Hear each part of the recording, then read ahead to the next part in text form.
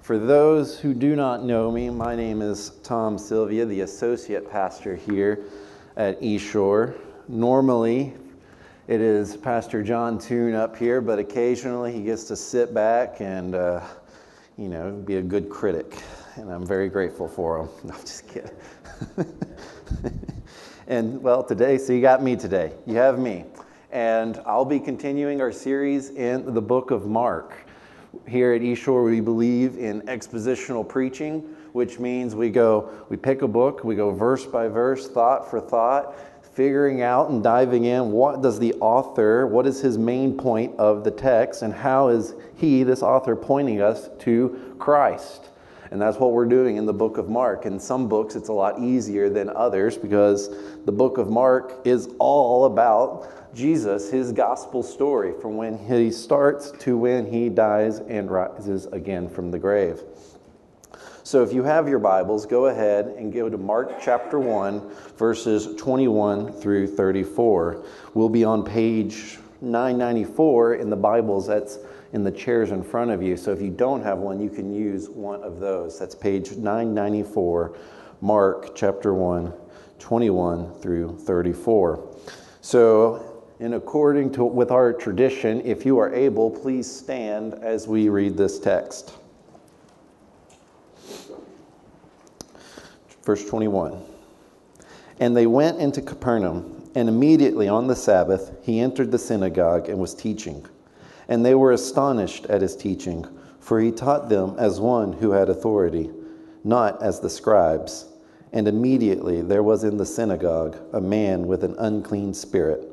And he cried out, "What have you to do with us, Jesus of Nazareth? Have you come to destroy us? I know who you are, the Holy One of God."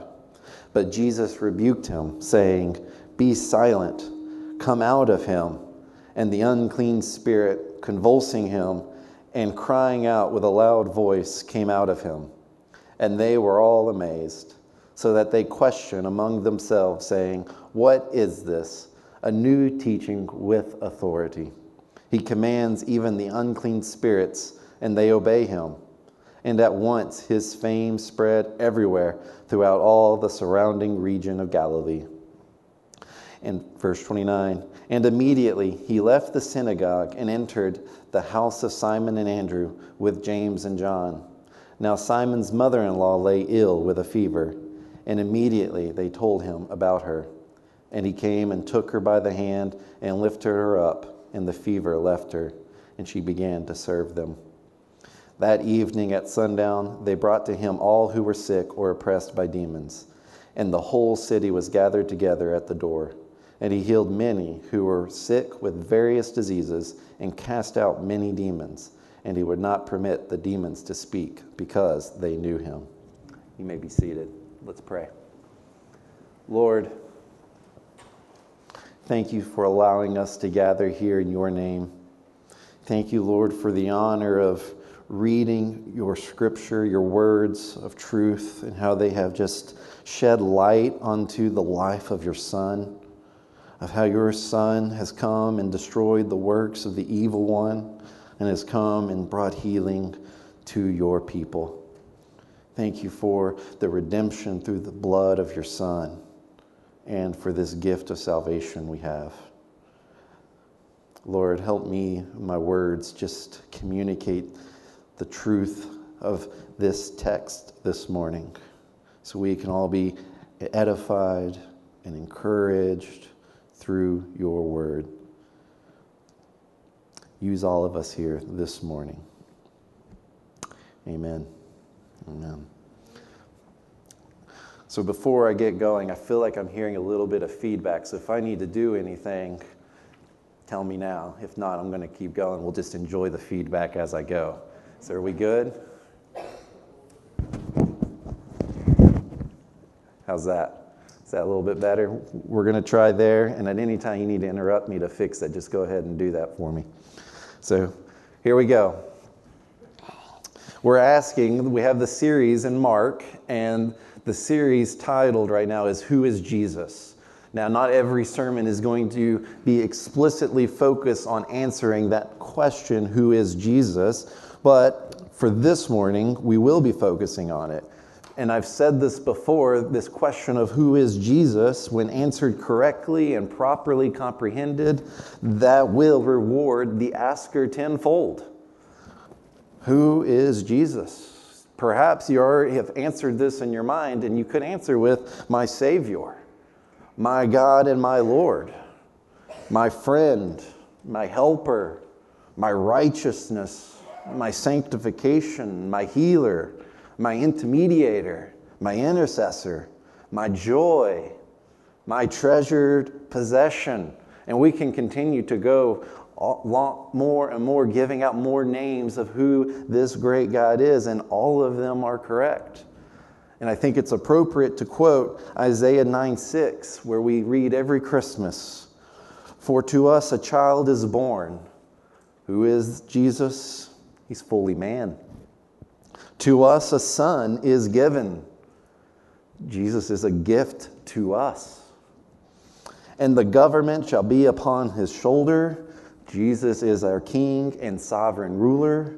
"And his name shall be called," each one of these names tells us about who Jesus is, "Wonderful Counselor, Mighty God, Everlasting Father, Prince of Peace." That this is our Jesus, who is in this very room right now as we are gathered as his bride, the church. It is him who we are worshiping, singing, and praying to in this room right now. So this is our Jesus. And with this kind of as a backdrop, let us grow in our knowledge of Jesus and explore two more titles that he is given in Scripture, or roles he fulfills. And these two that we're going to explore today are, we're going to see first that Jesus is the commander of the Lord's army. And second, Jesus is the resident physician of the Lord's infirmary. Now, the titles aren't explicitly mentioned in our text, but the functions are. So let's begin. We're going to begin with the first. Jesus is commander of the Lord's army. I got my bachelor's degree from Columbia International University, which CIU for short, which is a Bible college in Columbia, South Carolina. It's where I met my wife, Carissa, and we had our daughter, Evie, all those years ago. And I loved my time at CIU. I absolutely loved it. And the lifelong friendships that have come from that school. And at that time, what set CIU apart from other Bible colleges was their emphasis on missions and the international student population that was there. I had friends from all over the world and still have them. Some have returned back to, gone back overseas. I have friends in Chad, China, Indonesia, France, Mexico, Italy, some in Russia, all of whom I met in my time at CIU. And CIU, with that being its ethos then, all of us had to take a class on world missions. And basically it was a class on how to spread the gospel overseas and outside of your cultural environment. And one of the days, my professor of that missions class was speaking about missions in Africa. And during that class, he posed this question to the class: what is the most well-known verse among the believers in Africa? And, we didn't know, so we just assumed it was that of what we would say here in America, John 3:16. All of us in here could probably quote John 3:16 without looking. Well, we said that, and he said we were incorrect. He said the verse is 1 John 3:8, which is what we read. "Whoever makes a practice of sinning is of the devil, for the devil has been sinning from the beginning.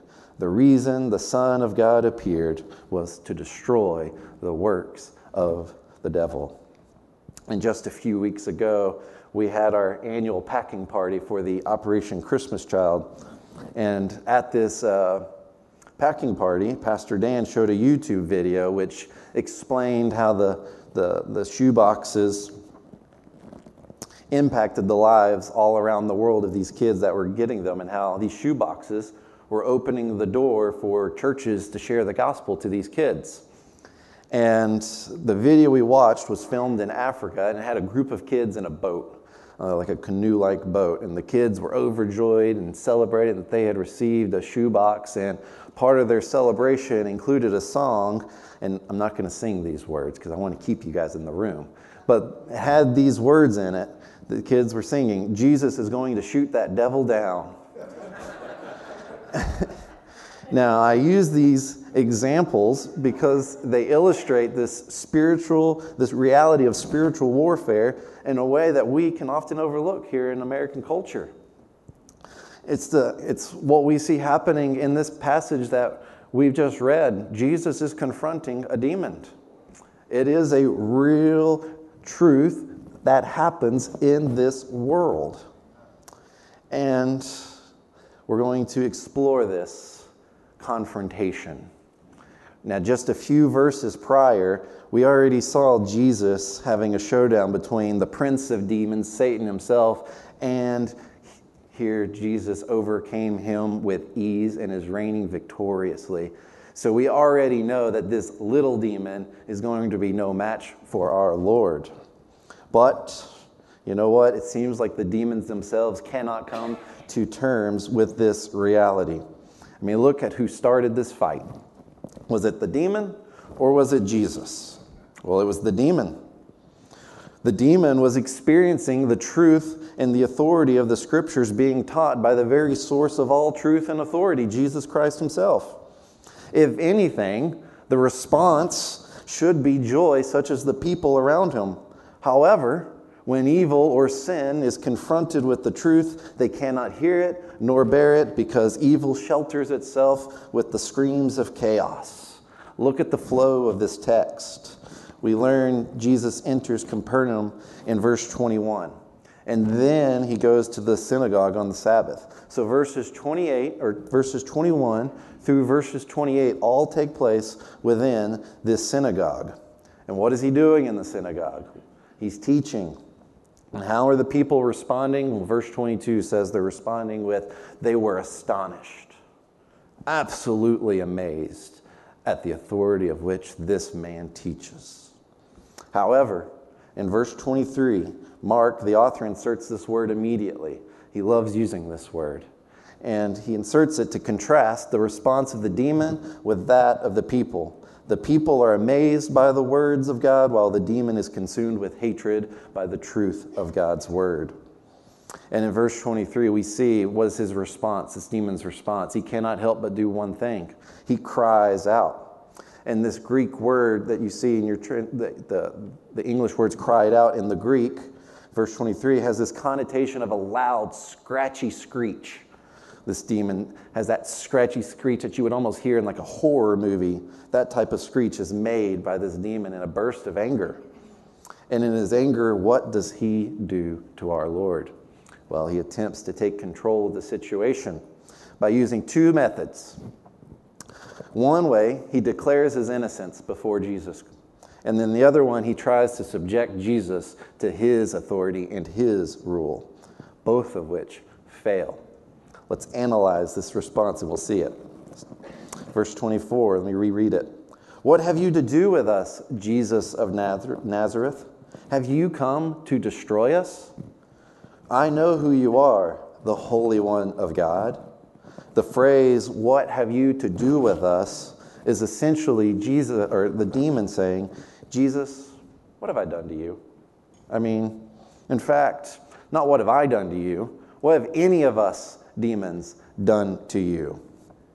We haven't bothered you in the slightest, so you need to leave us alone. We're going to stay out of your business, so you stay out of yours. That's what this statement means. It's a very common statement. And let me just read the statement in the Old Testament, and I think you'll hear the point. It's in the story of Elijah, and it's where Elijah raises the widow's son back to life in 1 Kings. 1 Kings chapter 17 through 18. This is a little interaction where the widow finds out what happens to her son. Verse 17. After this, the son of the woman, the mistress of the house, became ill, and his illness was so severe that there was no breath left in him. And she said to Elijah, "What have you against me? O man of God, you have come to me to bring my sin to remembrance and to cause the death of my son. Do you hear the widow? What have you, Elijah, the prophet of God, what do you have against me that I am now losing my son? Why are you doing this to me? I haven't done anything to you, and now this has happened. Well, she didn't deserve it. That's what she's saying. Well, this very sentence, what have you against me, is the same way the demon is talking to Jesus right now. So the demon thinks he's innocent. The demon, since he's innocent in his mind, he's like, Jesus, I'm innocent. Leave me alone, inside of everyone in the synagogue. And so now he's thinking everyone is going to be on his side. Because he's innocent, he doesn't deserve any kind of just punishment. I mean, he's not necessarily done anything to Christ directly. It is very likely that this demon and Jesus are meeting for the first time in Jesus' incarnate state. However, what evil fails to understand is that any evil, whether in word, thought, or deed, is an evil committed against a holy God. Any evil done to God's creation is an attack on God himself. So let me show you what I mean with this. Let me go back to King David in Psalm 51, where he is repenting of his sin when he committed adultery with Bathsheba and had killed Uriah. Psalm 51, verses 1 through 4. Have mercy on me, O God, according to your steadfast love. According to your abundant mercy, blot out my transgressions. Wash me thoroughly from my iniquity and cleanse me from my sin. For you know my transgressions, and my sin is ever before me. Against you, you only, have I sinned and done what is evil in your sight, so that you may be justified in your words and blameless in your judgment.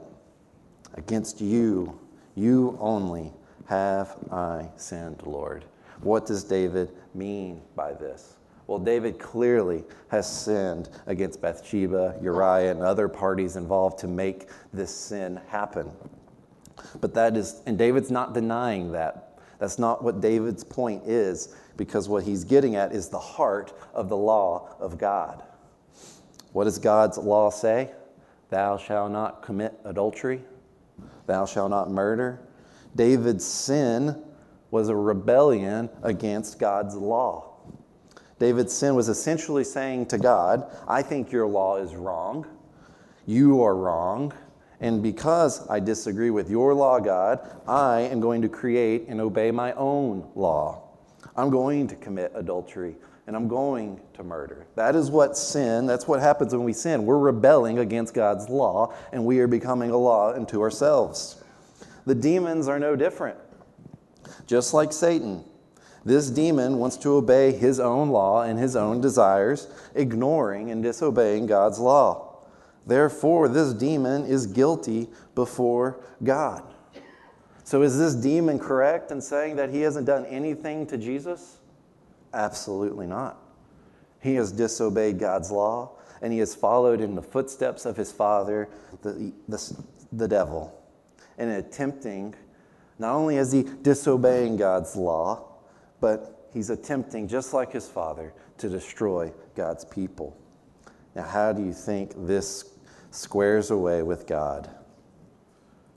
God responds the same way now as he did to Satan back in Genesis.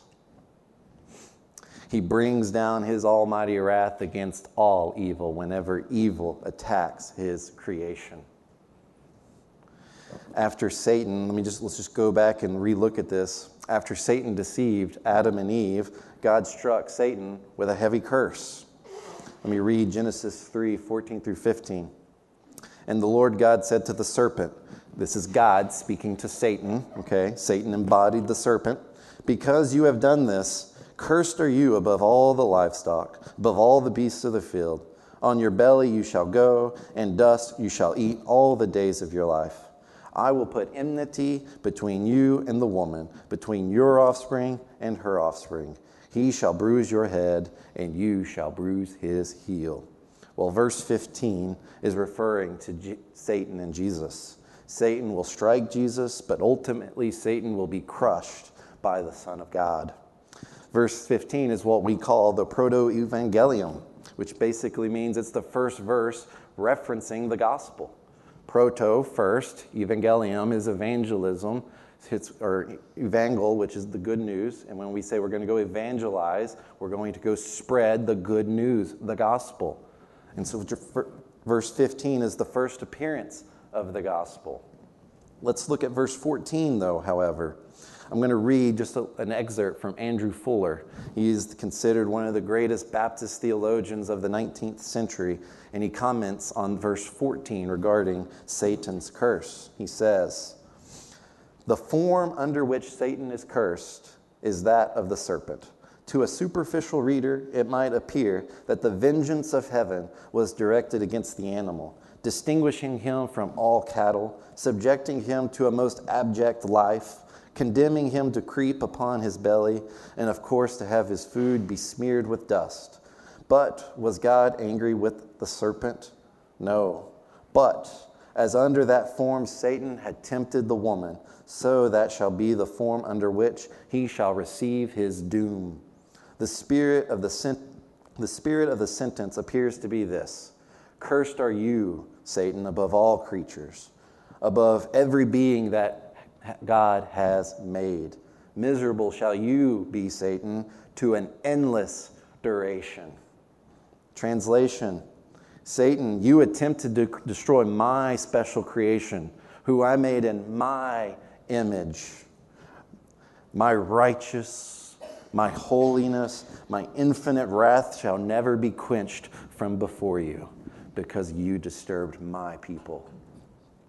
You shall only ever know misery and my wrath, and it will grow infinitely worth for all eternity. That is the vengeance of heaven directed upon someone that affects, impacts, challenges, hurts his people. Revelation 20:10 speaks to this. The devil who had deceived them was thrown into the lake of fire and sulfur, where the beast and the false prophet were. And what happens? They will be tormented day and night forever and ever. Our God does not play games. He does not relax, nor hold back his mighty hand when his children are attacked by Satan or any one of his henchmen. So here we are in Mark with this demon standing face to face with Jesus, thinking he has not bothered Jesus in the slightest. But within the very being of Christ, there is a great justice directed upon him. Declaring his innocence is foolishness for this demon. And before we see how Jesus responds, I want to quickly look at this other tactic that this demon uses to try and overcome Jesus right here. He does this by subjecting Jesus to his rule. As if the foolishness of declaring innocence was enough, he's going to go one step further and try and become the ruler of Christ. He's already in the lion's realm. Why not prod him a little more? Sin is blinding. Verse 24, the demon openly declares Jesus' identity, the Holy One of God. Why does the demon do this? Well, is it because all the demons know who Jesus is? While that is true, they all acknowledge the deity of Christ. That is not why he's doing this. This very name is his attempt to gain dominance, to gain power over Jesus. I'm going to read just from a commentary, and this is from William Lane. The recognition formula, that is this name, Holy One of God, is not a confession, but a defensive attempt to gain control of Jesus in accordance with the common concept of that day, that the use of the precise name of an individual or a spirit would secure mastery over him. And you can see this, you hear this whenever you watch perhaps Egyptian documentaries or shows. Often the sorcerer, the pharaoh, will say this, in the name of Ra, their supposed sun god. Or think about any type of conjuring, they always declare some powerful name. because by doing that, by declaring this name, they believe that they are obtaining this deity's power. That's why they always say, in the name of, in the power of. Or how about this? When many of you growing up and you were a kid and you got in trouble, okay?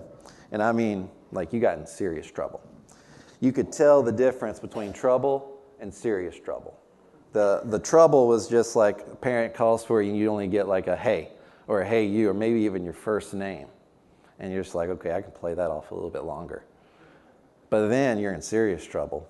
What do? You get the first, you get the middle, and you get the last name, and you might even get a couple things more. Then you knew, oh, I'm listening. There is no second guessing. It's, okay, yes ma'am, yes sir. It's the power of the name. This is what our demon resorted to using. He was out of options, resorting to bullying tactics. So, this is his strategy. How does the commander of the Lord's army respond to this? How does he handle this tactic? He speaks. In verse 25, Jesus rebuked him, saying, "Be silent and come out of him." The demon attempts to use words to overcome Jesus, but fails. Jesus, the Word made flesh, speaks and conquers. Jesus doesn't use any names, just his authority. The authority at which first made this demon uncomfortably indirectly is now directly aimed at overcoming him. No more words from the demon and no more host. This demon is defeated. Jesus speaks, confrontation over. There's no drawn-out process here as one could expect when we read this. In fact, as we read this text, it's as if Jesus didn't even have to try. If anything, our author, Mark, is wanting us to be amazed by the sovereignty, the sovereign authority of Jesus Christ. He not only teaches with authority, but that his authority is so grand that even the demons must obey him. Do you remember what happened in the story of David and Goliath? Goliath was the champion of the Philistines. The Philistines were proud of Goliath. And because they had Goliath, they had confidence in their troops, their attacks, their army. And then on the other side were the Israelites. And every one of them were afraid of this big Goliath. So they were scared of the Philistine army as a whole. One man was able to sway the imagination of a whole army. But then comes along David. David doesn't cower in fear, but stands up for the Lord. He goes into battle not even with an armor or a sword, but 5 smooth stones and a sling. The Philistine army rallies behind Goliath with the assurance and an arrogance that this little shepherd boy was about to die. But to everyone's surprise, what could have been a big climactic battle, there was no struggle, there was no tension. David just throws 1 stone at Goliath, hits him in the forehead, and boom, Goliath falls. What happens? What happens to the armies? The Philistines were stupefied in fear. Once bold and courageous, now timid and cowardly, they turn and flee. The Israelites were the opposite. They were afraid. Now they rally and charge to victory, all because of David.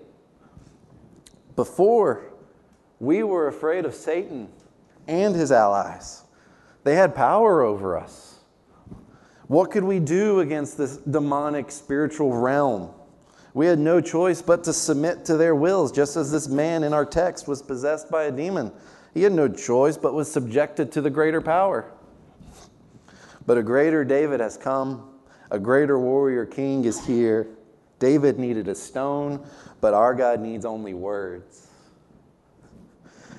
Describing our commander in Revelation 19:15, from his mouth, this is Jesus, from his mouth comes a sharp sword with which to strike down nations.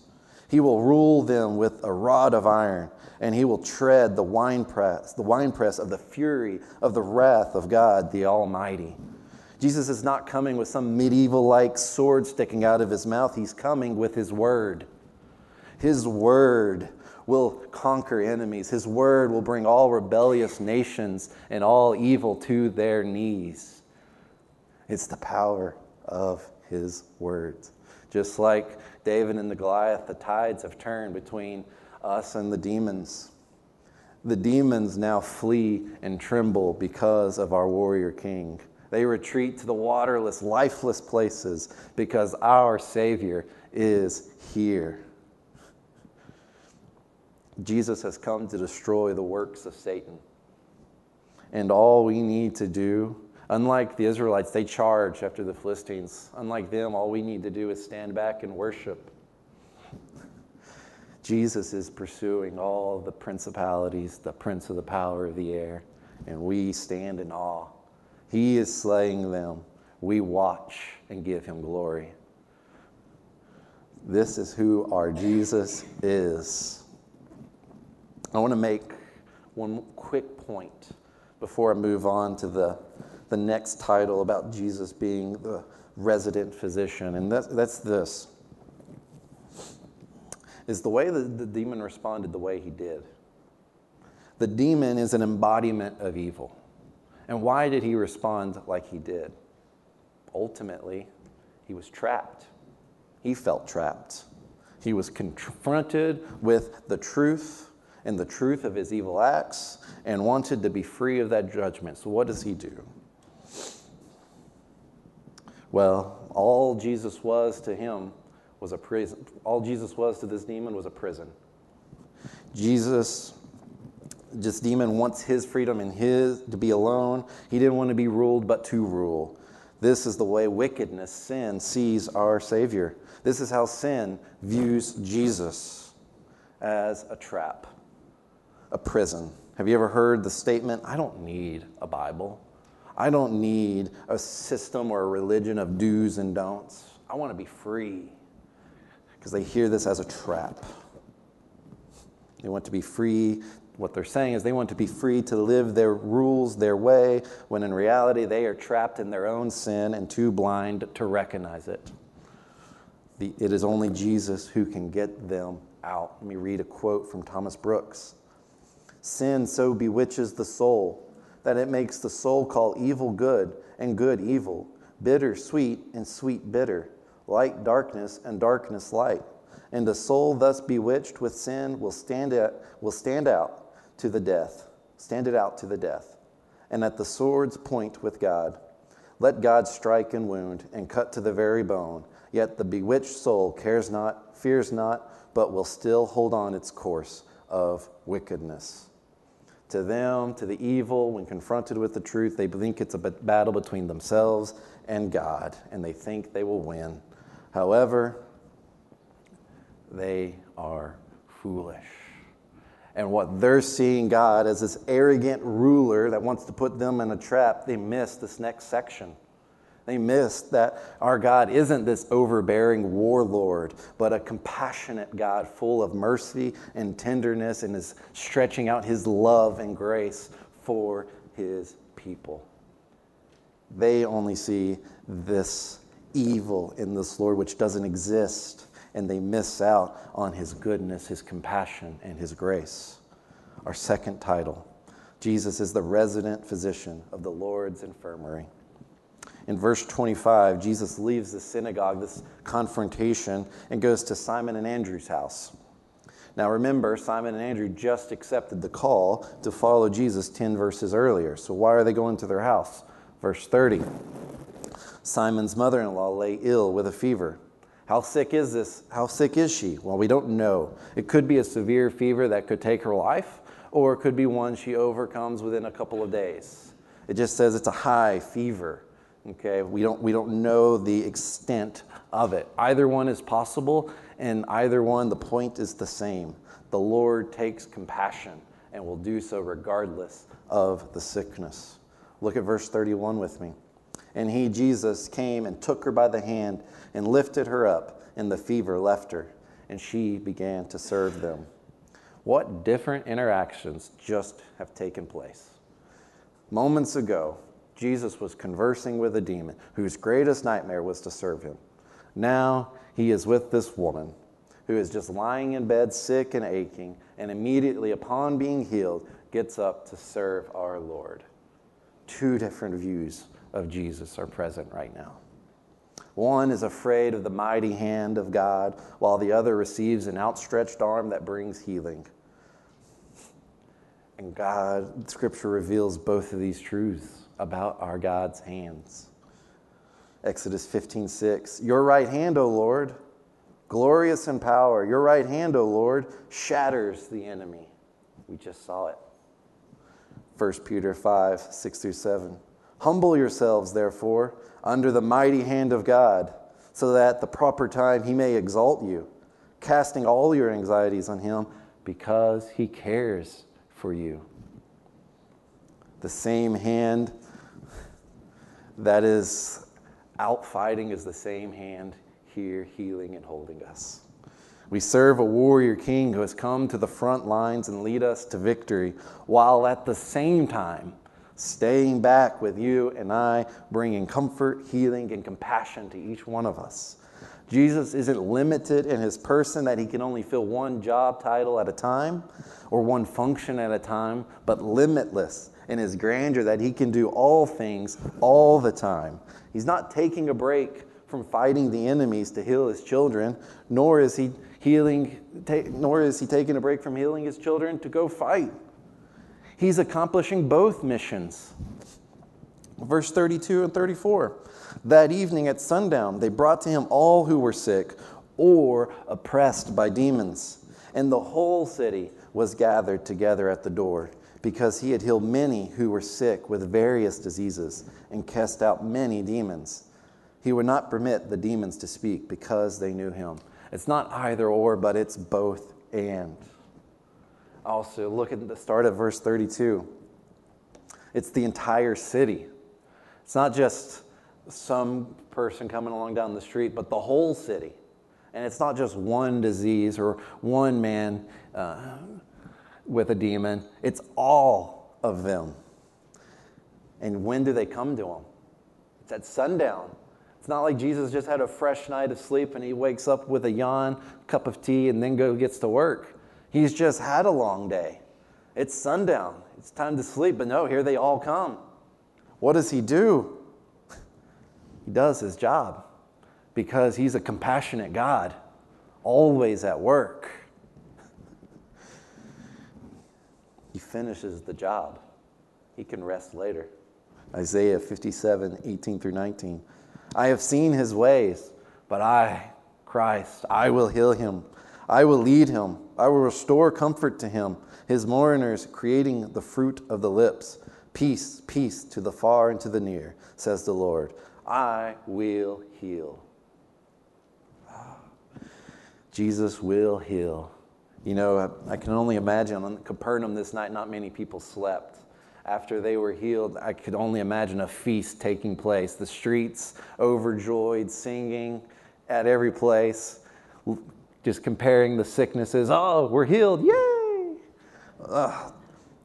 You know, my only guess too that the cries of the demon were long forgotten and replaced by the joys, the cheers, and the gladness of celebration throughout the whole night. Jesus is a God of compassion that's come to set us free from our sin and the results of sin. Our sin wants to twist the identity of Christ.